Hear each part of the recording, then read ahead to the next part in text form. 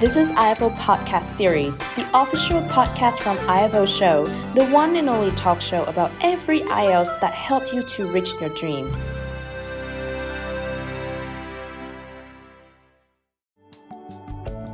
My name is Linh Trang. I am currently a cookbook author and a food blogger at SavouryDays.com. I am not a professional chef, but I have a great passion for food, cooking and baking. What I want to do most is to inspire other people to get into the kitchen and to find as much happiness as I did and still do.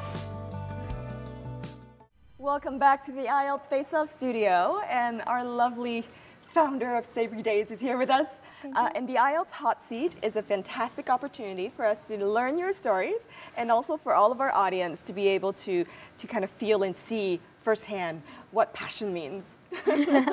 So you're a cooking guru and you've shared so many recipes, and this happened kind of by chance because you had to cook for yourself as a foreign student in a foreign country. Yes, right. I think cooking guru is a little bit too big for me because I always consider myself as a girl who loves to cook, and that's all. But it's true that passion for cooking and baking came in a way that I never expected. That was back in 2009, and I went to the Netherlands for my master's study, far away from my family, far away from my mom, and I had to start to learn to cook. You know, one of the things that I find super interesting, because you always incorporate into your recipes, you know, ingredients that can be found easily, and then you always provide substitutes where, you know, potentially Vietnamese ingredients were not readily available, and, you know, European ingredients are very different. I was living in a small town. If I would like to buy, for example, coriander, I need to bike for about half an hour. So I tried to use what I can grab in the supermarket. I think the first goal for me to write the blog, to start blogging as every day, is to share the recipes for friends who are like me, living far away from home, want to cook Asian dishes, but cannot find a lot of Asian ingredients in the supermarket, and it seems that it worked. Everybody knows your recipes and the final product of the food. But what is that journey of each of the ingredients in the food, you know, for you? How do you eat every day? I guess it's like other people. Yeah. So it's like I have rice and meat and vegetables and like a soup of vegetables, or we call it canh. So you're not one of those low-carb girls or like, vegetarian? No. I never had any kind of diets. Wow. As we were talking, and you also said that, you know, in order for you to maintain a healthy body, you know, just eat what you want. And this is kind of funny because many people ask me why do I bake so much, I cook so much, and I'm not gaining weight. I always tell them that you just feel free to eat whatever you like, as much as you want, feel comfortable for it, and believe that you will not gain weight. But I think to eat freely in a comfortable manner help food to be digested in a very good way in our body, and it help us to maintain a good shape. I tend to like really sinful foods, so greasy fried, you know, like the French fries and the steak and the really heavy stuff. I'm not into the salads. I'm also not into the boiled vegetables. Yeah. I think that it's also good to keep the meal balanced. So you have a portion of rice or bread, then you have a portion of meat, and then you have another portion of vegetables. When you started out, you posted a lot of, you know, desserts recipes. Yeah. And later on, you added on, you know, savory recipes and even recipes of dishes that seemingly is really difficult to cook. Right. But yet you always know what can go wrong and how can you substitute things. Yeah. So how did that work? How did you even do the research? Because I tried Googling, it didn't come up.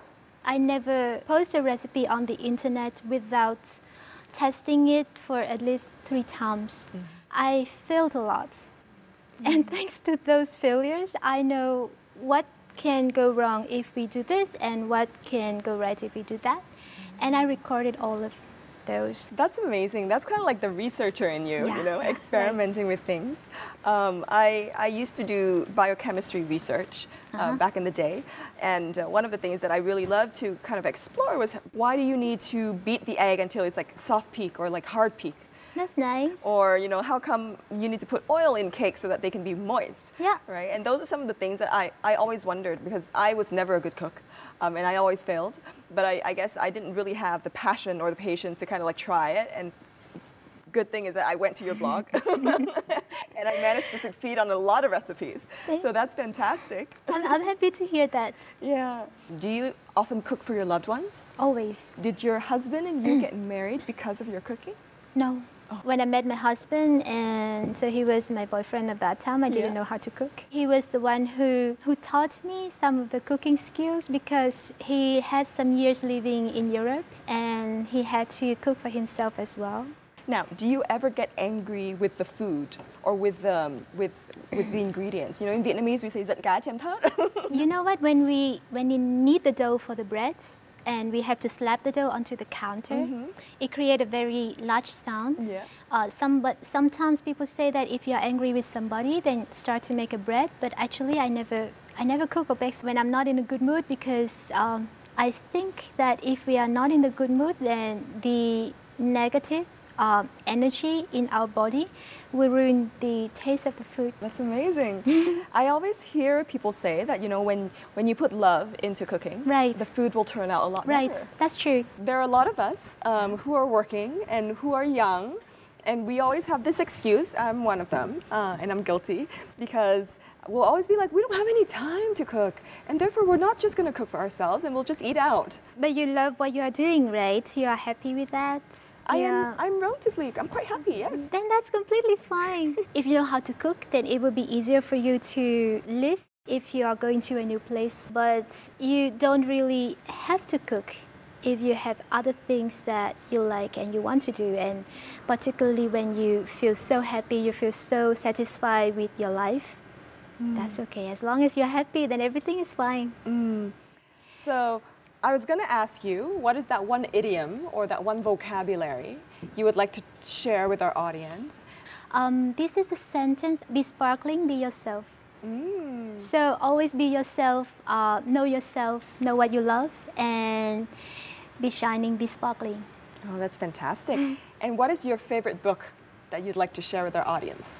Well, actually, recently I really like The Art of War by Sun Tzu, and, and the reason because I'm working in strategic management, so I really like all of the arts in that book. This is IFO Podcast. You can follow IFO on Instagram, Facebook, YouTube, TikTok, or Twitter. If you haven't followed it yet, go to Spotify and follow. Thank you for listening.